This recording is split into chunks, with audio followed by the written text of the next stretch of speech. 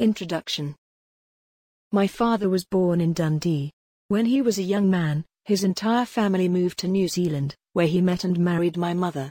Perhaps because we had so few relatives left in Scotland, I didn't visit that country until I was in my 20s. Even then, I didn't know about the islands of Scotland and their distinctive cultures. That is, until the day when one of my remaining Scottish cousins came out to our house in New Zealand with a beautiful cardigan that he'd bought for me in the Shetlands. I wore the cardigan for many years. Its design wasn't a tartan but something completely different, called Fair Isle after one of the islands in the Shetlands group.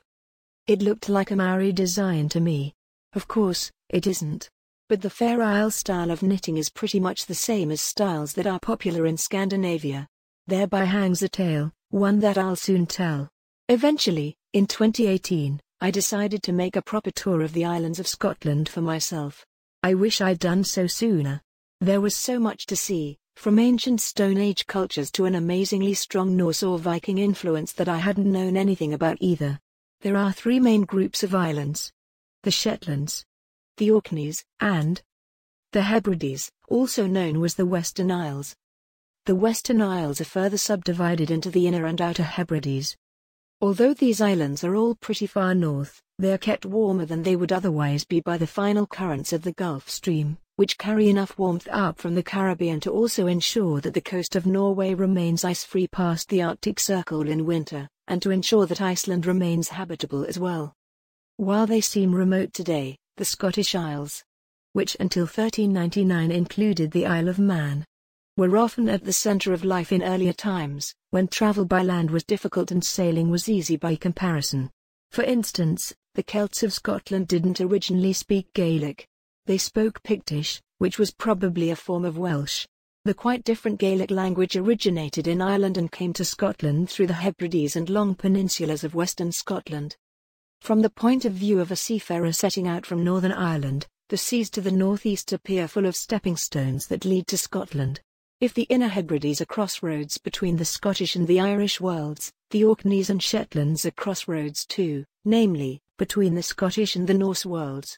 The Shetlands lie halfway between Scotland and Norway, and they also lie on a line that stretches from Denmark and Norway to the Faroe Islands, which belong to Denmark and Iceland. Today, the Shetlands are a stopover on a regular ferry route that runs from Denmark to the Faroes and Iceland. And they were an even more important stopover in Viking times.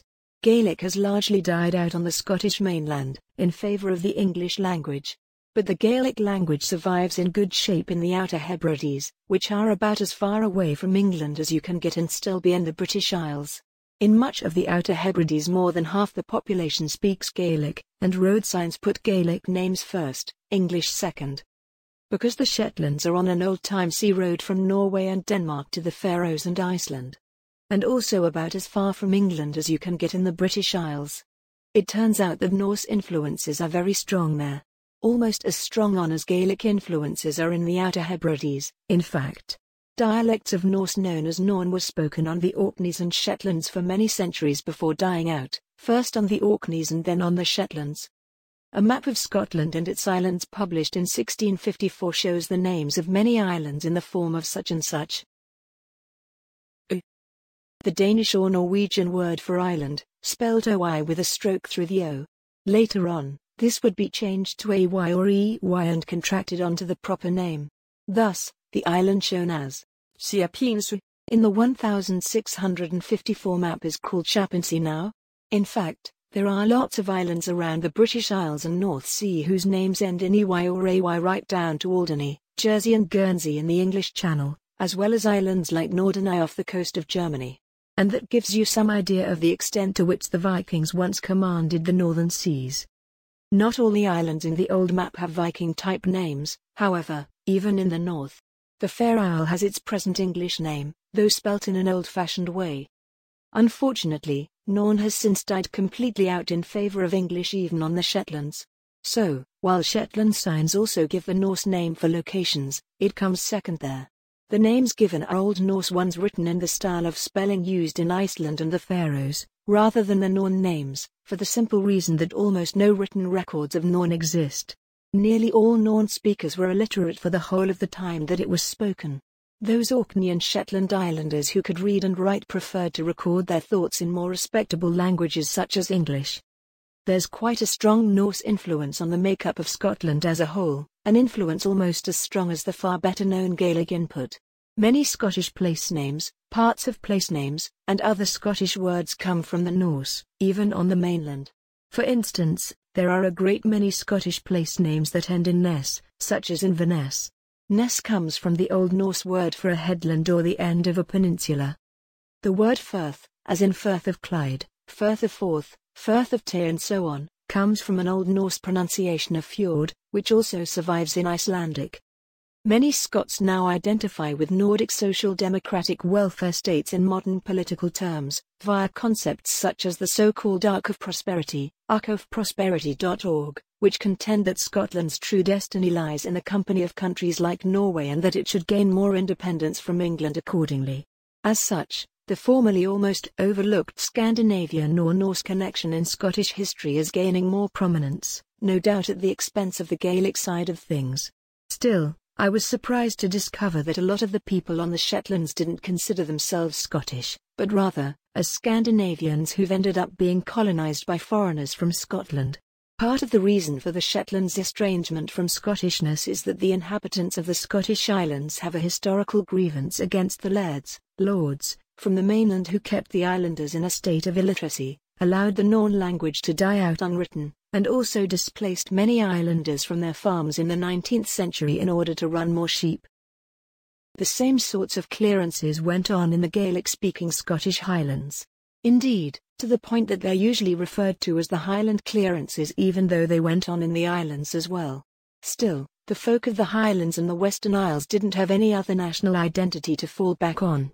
More Gaelic than Norse in those parts, they were stuck with remaining Scottish. After all, what could be more Scottish than speaking Scots Gaelic and wearing a tartan? But the people on the Orkneys and Shetlands, the Shetlanders in particular, were more Norse than Gaelic and wore fair Isle. I saw a tartan-kilted Highland pipe band on the Orkneys which is culturally half and half. But there's hardly any sign of Scottishness of the kilts and bagpipes sort on the Shetlands.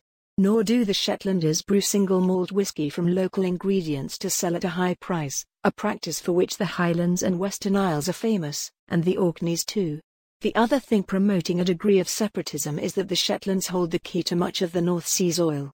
There's a huge oil processing facility at Sullom on the Shetland mainland, and the location of the Shetlands helps to enlarge the United Kingdom's, or Scotland's, claim on the oil fields, which would be a lot smaller otherwise. On the other hand, the Western Isles, or Hebrides, don't have much of anything at all apart from wind, scenery, and whisky distilleries. And so once again there is less fuel for independence in the Western Isles, as we might say. Along with their history of successive waves of Gaelic, Norse and Scottish colonization, the Isles also bear many traces of the Picts and of even older Stone Age and Bronze Age civilizations, with buried villages lately uncovered by erosion at Skara Brae in the Orkneys and Yalthoff in the Shetlands, primitive but ingenious circular castles called brocks, and Stonehenge-like rings of standing stones. The nature on Scotland's islands is incredible, too.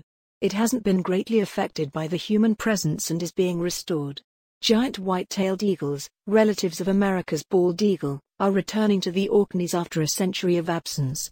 They have many surprisingly attractive beaches of white and pink sand, including one so vast on the outer Hebrides island of Barra that it serves as an airstrip for scheduled air services, the only one of its kind in the world. It's said of these beaches that they look tropical, but the water isn't. Part of the reason the beaches of the Scottish Isles look tropical is because they often have brilliant white or pastel-coloured sand underneath pure, turquoise water. The coasts of the Scottish Isles are mostly rocky, without muddy rivers to pollute the water. And rocky coasts also support the growth of coralline algae that secrete a substance resembling the hard reef coral of tropical waters onto the rocks beneath the sea. True coral is based on tiny animals rather than algae, plants. It only grows in warm seas, such as the seas that surround tropical islands, the Red Sea, and the waters of Australia's Great Barrier Reef. There, it eventually gets ground up by rocks and waves to produce the brilliant white or pastel-shaded beaches that we associate with such holiday destinations. The hard structures that are produced by coralline algae in colder seas are more modest, but produce a similar result once they too have been ground up by the action of the elements. Coral beaches look great, whether they are in Scotland or Samoa. I was in awe of the island life. Enjoy my read.